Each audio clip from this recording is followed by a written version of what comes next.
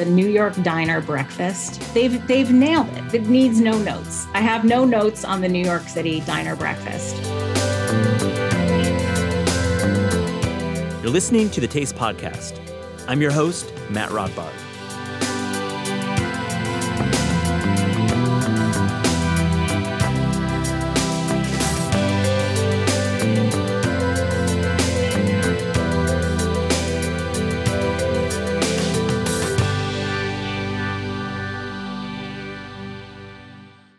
Today on the show, we welcome Linda Holmes.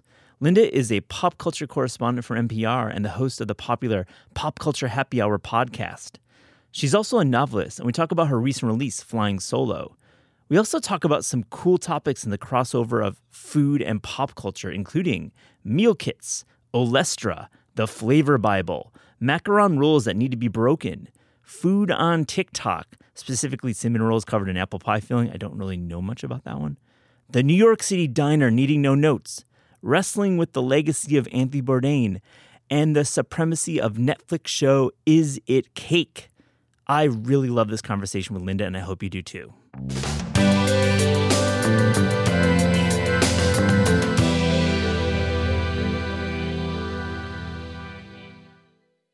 Linda Holmes, welcome to the Taste Podcast. Thank you so much. I'm delighted to be here. So Linda, I really enjoy your food writing in the kitchen section of your website. I feel like there's some fun. It's from 2015 and 16, so it's not like that new. But something caught my eye, and let's talk about it. Okay.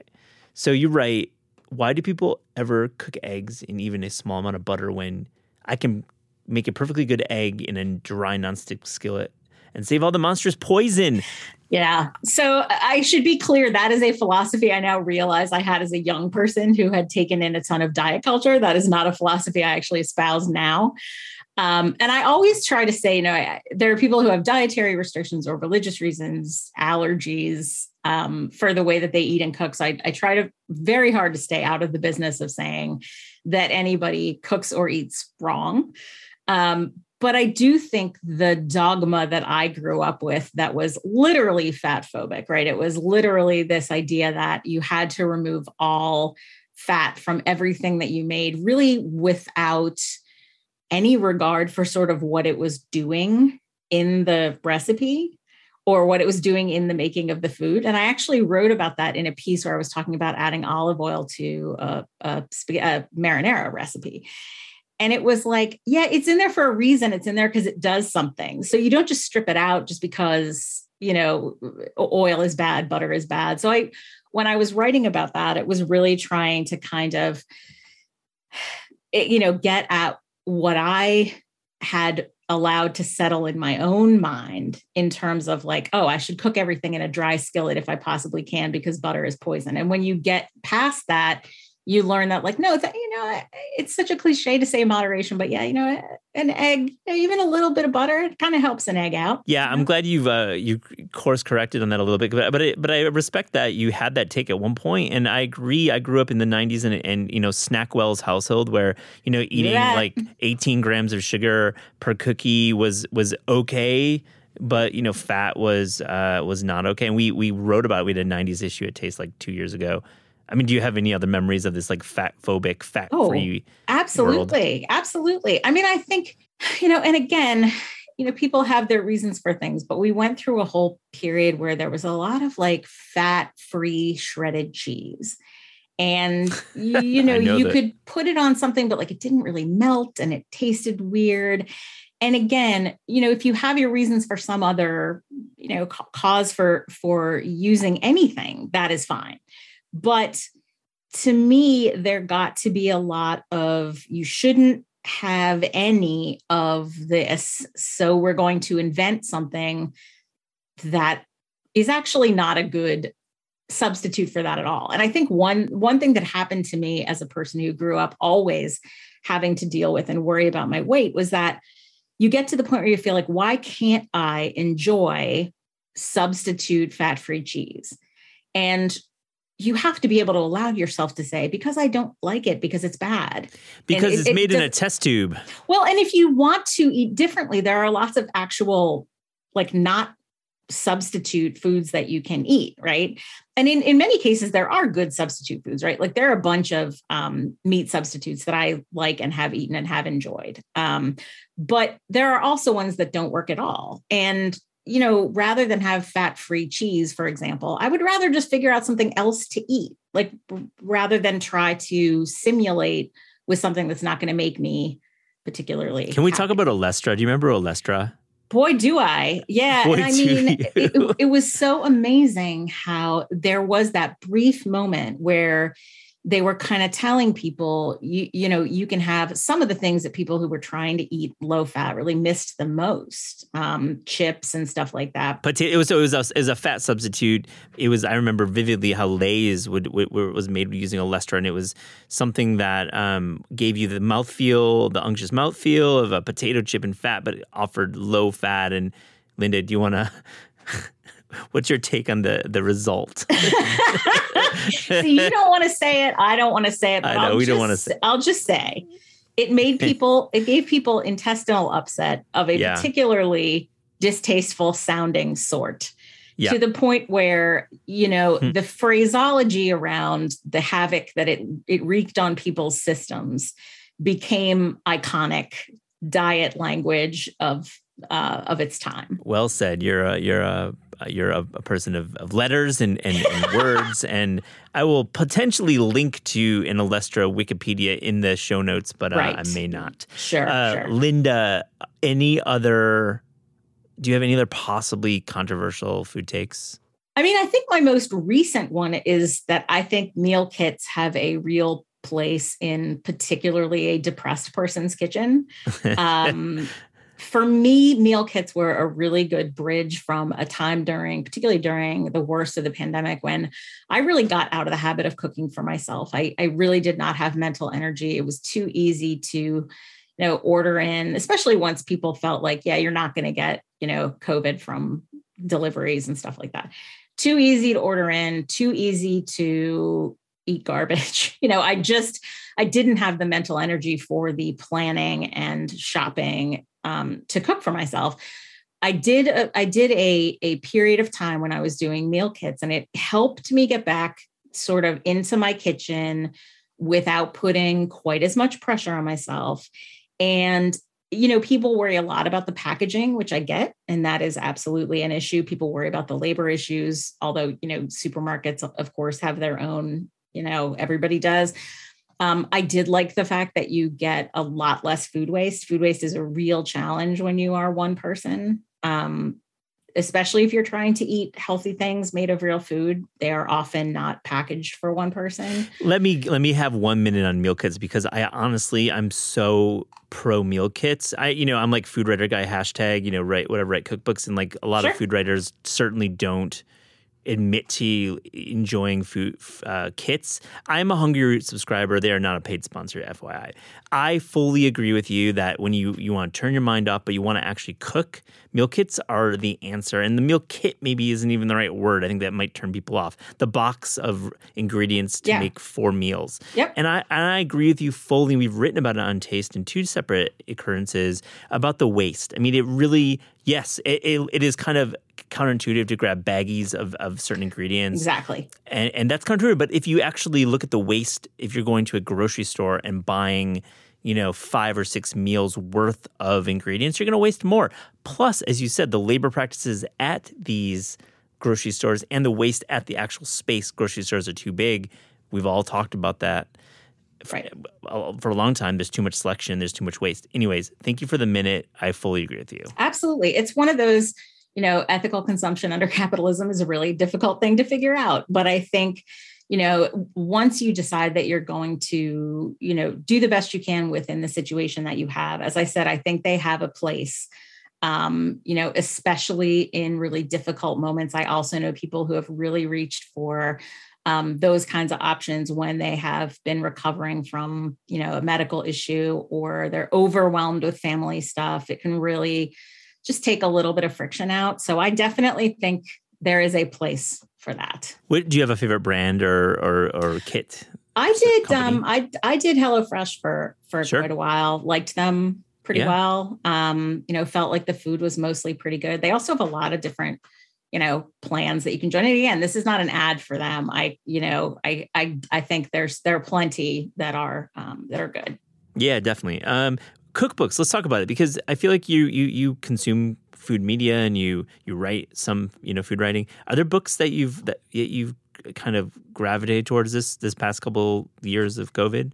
It's interesting. I've become, I think, a little bit more of a website person than a cookbook person, as I think a lot of people have. I spend a lot of time on NYT Cooking. I spend a lot of time at Serious Eats, but I do love I love the Kenji Lopez the Food Lab. I love, I love the best recipe out of Cooks Illustrated if I'm in the mood to spend like 17 steps making brownies or whatever, and get a really good result. I love the Flavor Bible, which is very good for figuring out kind of what's going to work together if you're not technically operating within an individual recipe. So there are cookbooks that I go for, and I have not been willing to let go of my collection of cookbooks yet, even though I so often work off of, like I said, internet sources, and, people I discover online, but I still have my cookbooks. I can't. Linda, keep them around. For sure. Keep them around. I would never get rid of them, especially not my favorite ones. Yeah. And I think you're right. There's definitely a period in time where you're like, okay, I just want to look online and it's much easier. But I think we talk about a lot on the Taste Podcast, cookbooks, more than the recipes. They're a document, they're a book. And I love Kenji's work in the Food Lab. It's a good book. Very solid. Oh, absolutely. I love that book. And I love a nerd in general and I like the fact that Kenji's very good. And there are certain people in food world who are really good at this. Like when they are explaining why you do things. And, one of my favorite things about Kenji is that Kenji is somebody who will say, well, this is what people always tell you. Do you actually have to do this or not? I can't remember if it was Kenji who did the sort of the investigation of whether you really needed to dry out macarons before you made them. But it's one of those things that absolutely everybody says that it's an example of a rule that, I don't even remember what entirely the result of that was, but it's one of those things where everybody says this is how you do it. And then sometimes Kenji is somebody who will investigate something and say, actually, this doesn't matter. He steps up to the microphone and takes the bold step, Absolutely. Yeah. And I love that. Yeah. I have to ask you about food TikTok. Are you down? Are you on TikTok at all? I am modestly on TikTok. I am not a big poster to TikTok. I enjoy TikTok. There's a talking dog on there I like. There are some people who work in either food or like there's a woman who does like basically social justice and cleaning, house cleaning, who's wonderful. And I love listening to her. In terms of food and cooking TikTok, like you definitely can get some good and fast ideas, which everybody needs sometimes, on how to quickly get something on the table. Yeah. That you will like. I do think there's again, a place for that. But I also really like, I don't know if you've ever seen the account where the guy counts down how long it is into any crock pot video before they put a block of cream cheese in the Oh my God, I know this one. It's so great. It's really funny because it's really true. And you do learn like what those combinations of like, it's going to be a combination of some kind of cream soup, rice, chicken, Laurie's spice blends and stuff like that. I love that. And people will cook it and they'll eat it. And if that's how you cook and eat and feed your family, then rad for you. I'm a Midwest guy, so I definitely had plenty of Philadelphia cream cheese blocks. You bet. Landing in the crocks. Hot dish, man. Hot dish is the best. I agree. Like these TikTokers, and John Kung was on the show, and I think talks about this very unique time that we're in, where actually TikTok teaches us how to cook. Actually gets us, gets food on the table. I feel like other forms of media, including print, don't necessarily do that as well. Mm-hmm. Yeah, I mean, I think TikTok is an opportunity to see the way that people often actually cook, and the kinds of recipes that people actually really welcome. And I think when you've done the social history to understand the role of convenience foods when convenience foods were first developed, and the role of, certain kitchen appliances and stuff like that, that the way that those things changed the labor, particularly of women, you got to understand that people need to eat, and sometimes they don't have the time to do every day the kind of, well, I start with fresh ingredients and I chop all my vegetables, and sometimes if you can introduce them to, the bottled sauce that tastes good, the quick grain that you can make easily, and you can kind of get people to a place where they can accomplish what the thing is. Now, that doesn't mean there aren't certain things. Like, I remember seeing one thing that was like, I can't even remember what it was, but it was something like just cinnamon rolls and a can of frosting, like a can of cake frosting. You definitely see stuff on TikTok where you go, whoa, I don't even think that would be enjoyable. It's just fast. But I know what it was. It was cinnamon rolls and a can of apple pie filling.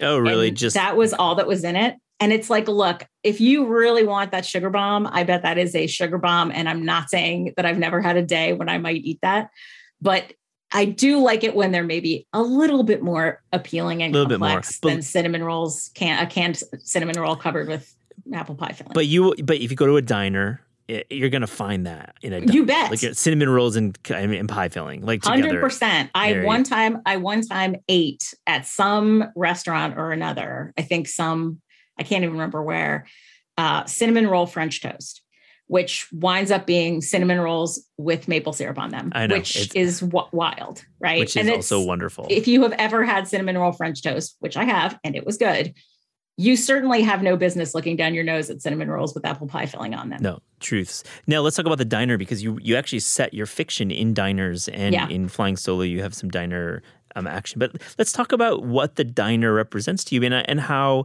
we know the Quentin Tarantino diner scene, like that's so well known in pop culture, but we actually see it in other forms of pop culture, and I wonder why it works so well. In Sweet Bitter, there's like that book and the series, there's a lot of diner scenes in there, and there's just two that come to mind.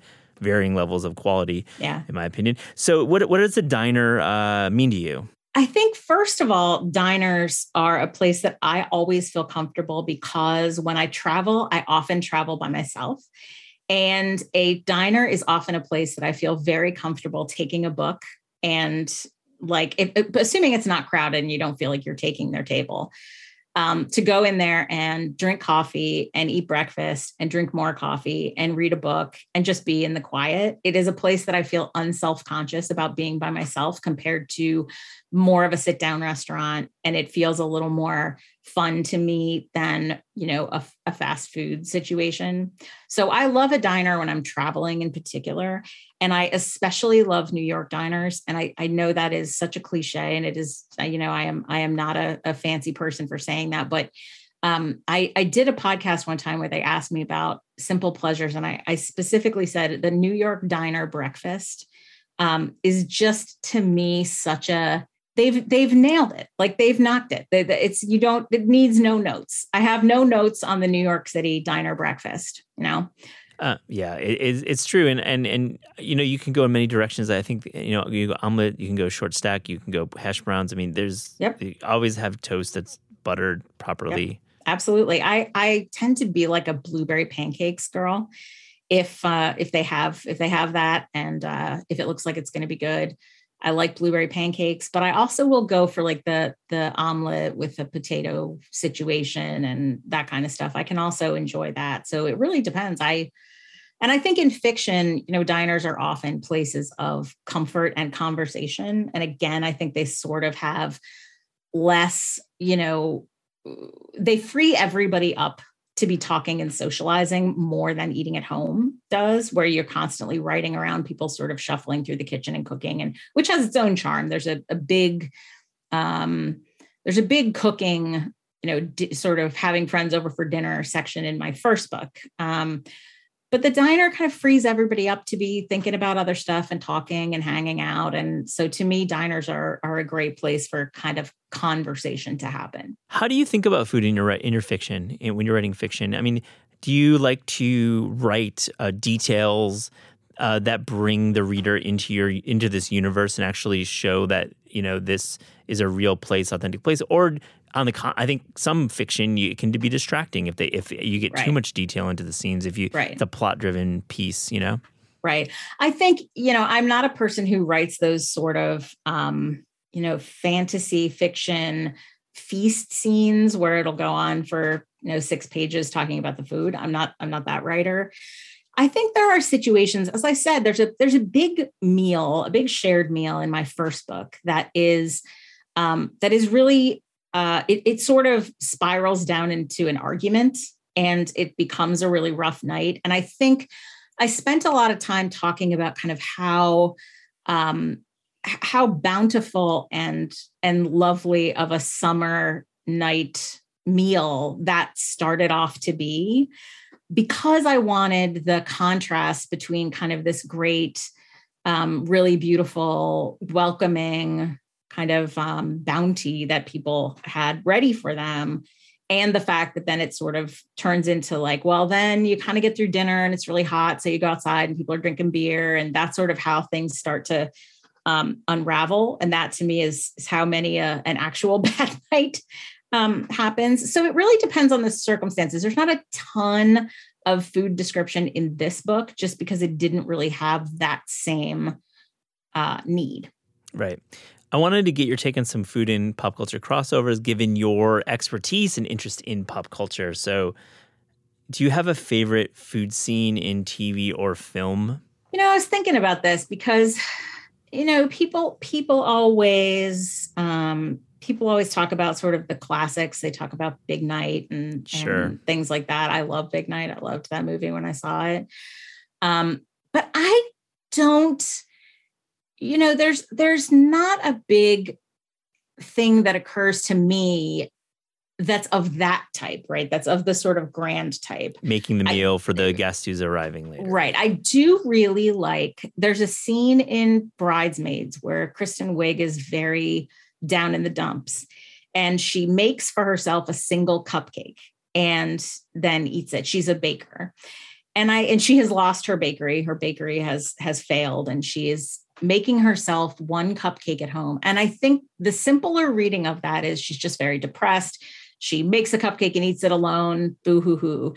I have always seen in that a little bit more of she is trying to get back in touch with something that makes her feel accomplished. She's trying to feel good about herself. She's trying to feel connected to doing the thing that she loves. And in that sense, it is unsatisfying, but you also really see the effort that she puts into it. You see how carefully she makes this one cupcake just for herself.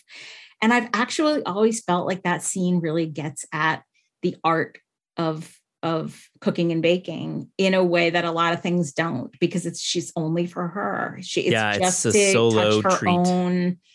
It's just to touch her own love of doing that. And I appreciate it for that reason. Yeah, it's an iconic scene. And I think cupcakes in pop culture and film, I mean, I go right to the Hallmark Channel because the Hallmark Channel, they have so many plots that are around cupcake stores. They sure do. Cupcake bakeries. They sure cupcake competitions. And so do books. So does kind of, what we would consider be either romances or what they classify as more like women's fiction, which is a weird category. But yeah, you also have a lot of books about baking.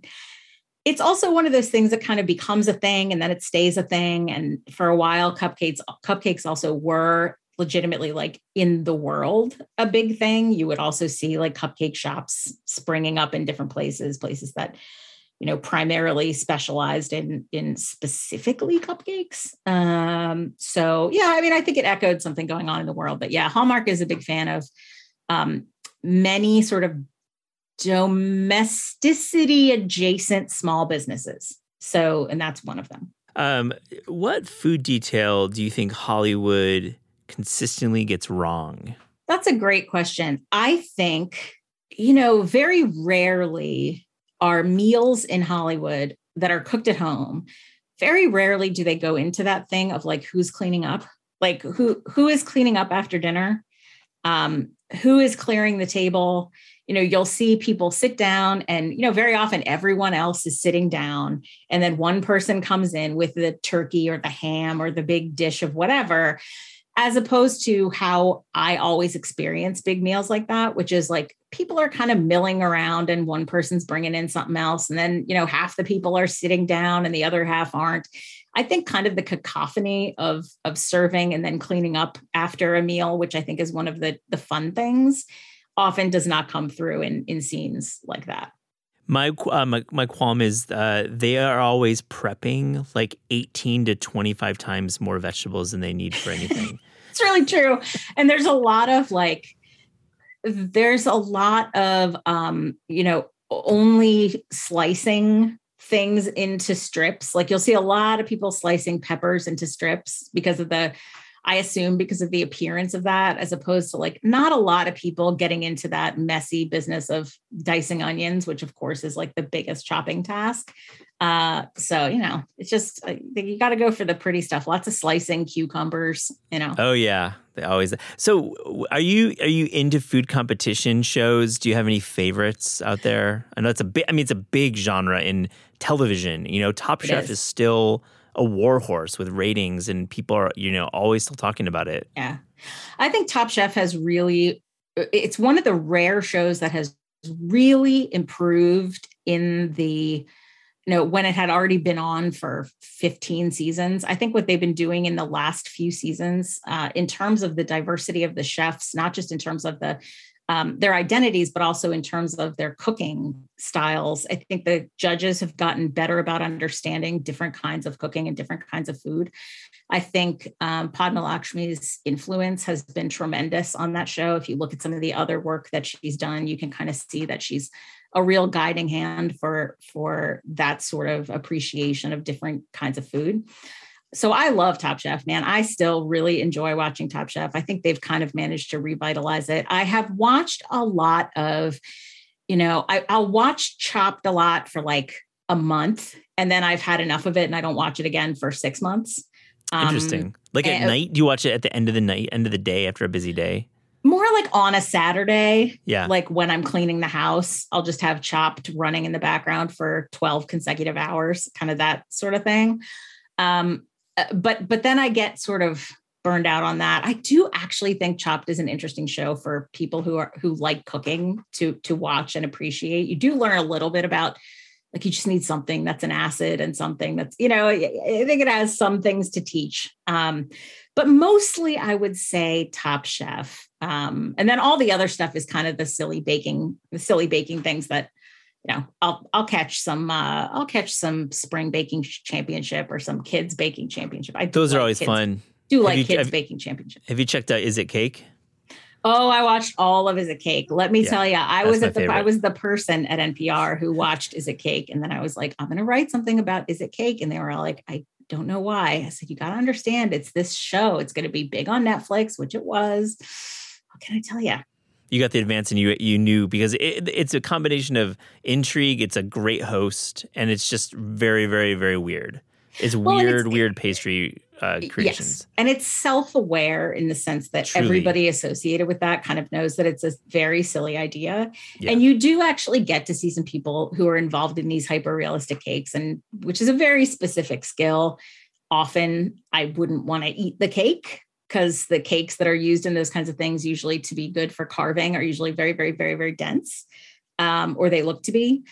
So I don't think I'd want to eat the cakes, but hey, I admire people who can make something look exactly like a shoe. Yeah, and listener, if you don't know what we're talking about, the title "Is It Cake" kind of suggests what we're doing here. So yep, absolutely, it's on Netflix. Okay, these are the big questions. Big question is: do you have a favorite food film? Is there like a food or food adjacent film? I'm choking so hard. There's so many bad ones. That's probably why.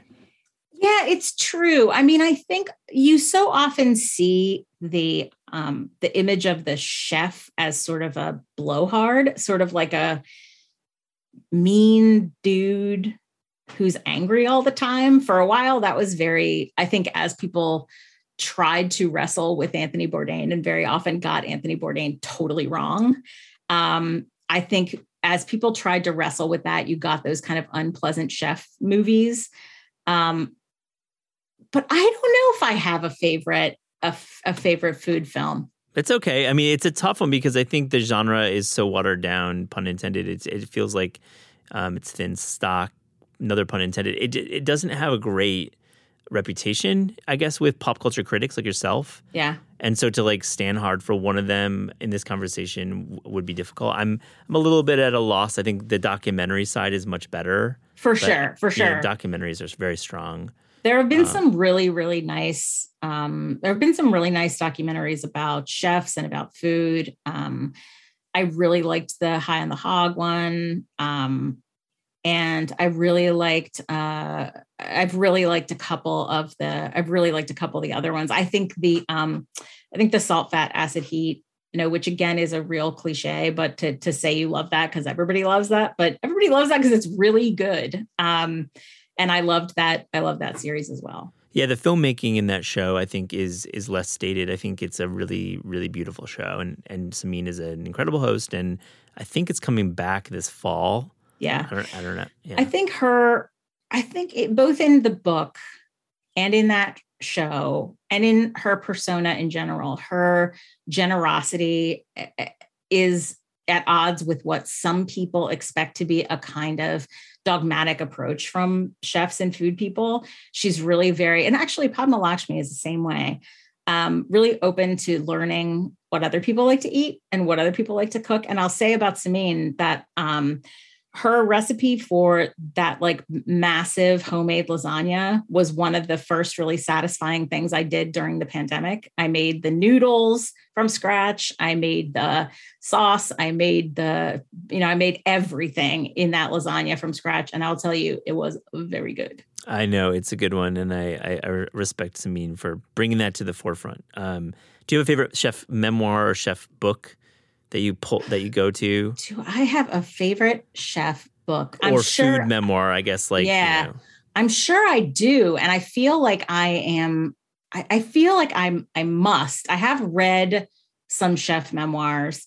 I did read a lot of Tony Bourdain. And I think his stuff, particularly as he got past, I think Kitchen Confidential is the most famous book, but in some ways, the farther he got into things, the more I appreciated and enjoyed the subtleties of some of his writing. I really do like his writing a great, great deal and miss it all the time. Absolutely. I miss his writing as well and his presence just in food media. I like Laurie Wolver's oral biography of Anthony Bourdain. It came out earlier, late last year. So I highly recommend that one. Linda, we ask all guests on the Taste Podcast if there was a dream cookbook project that you could work on without the burden of time, meaning you wouldn't have a deadline, budget, meaning you get unlimited funds. What would that cookbook be? I think I would love to explore, one of the things that the new novel is about, and I promise this is not an effort to tie back to the book, but please. One of the things that the book is about, that Flying Solo is about, is kind of beloved things that are handed down in families. And I think one of the things that I love is learning about the recipes that are handed down in people's families. And there are many, many, many, many, many, many cookbooks like that. So it is not a gap, but I think it would be really interesting to visit a variety of places and get a sense of what the food inheritances are in terms of, what was the first thing you learned how to make? I mean, I would love to talk to 100 different people and say, what was the first thing you learned how to make? Even if it's a grilled cheese sandwich, It's cool. I like that. So how food is inherited from family, and what is the first thing you make? I like that. Yeah. Because I think most people who learn to cook learn something early on that they feel proud of being able to make. Yeah, or they failed and they wanted to redeem themselves later on. Exactly, right? Or they worked really hard to sort of crack it. And I think there are so many great people out there in food world now. I love all the people who kind of spun out from the this kind of implosion at Bon Appetit. I love Sohail Whaley and Priya Krishna and Rick Martinez and all those folks. There's so many cool and fun food people who are exploring all kinds of interesting corners of food. I just think it's always interesting to hear from as many people as possible about the food that they grew up making. Right on. Linda Holmes, thank you for joining the Taste Podcast. Thank you so much for having me.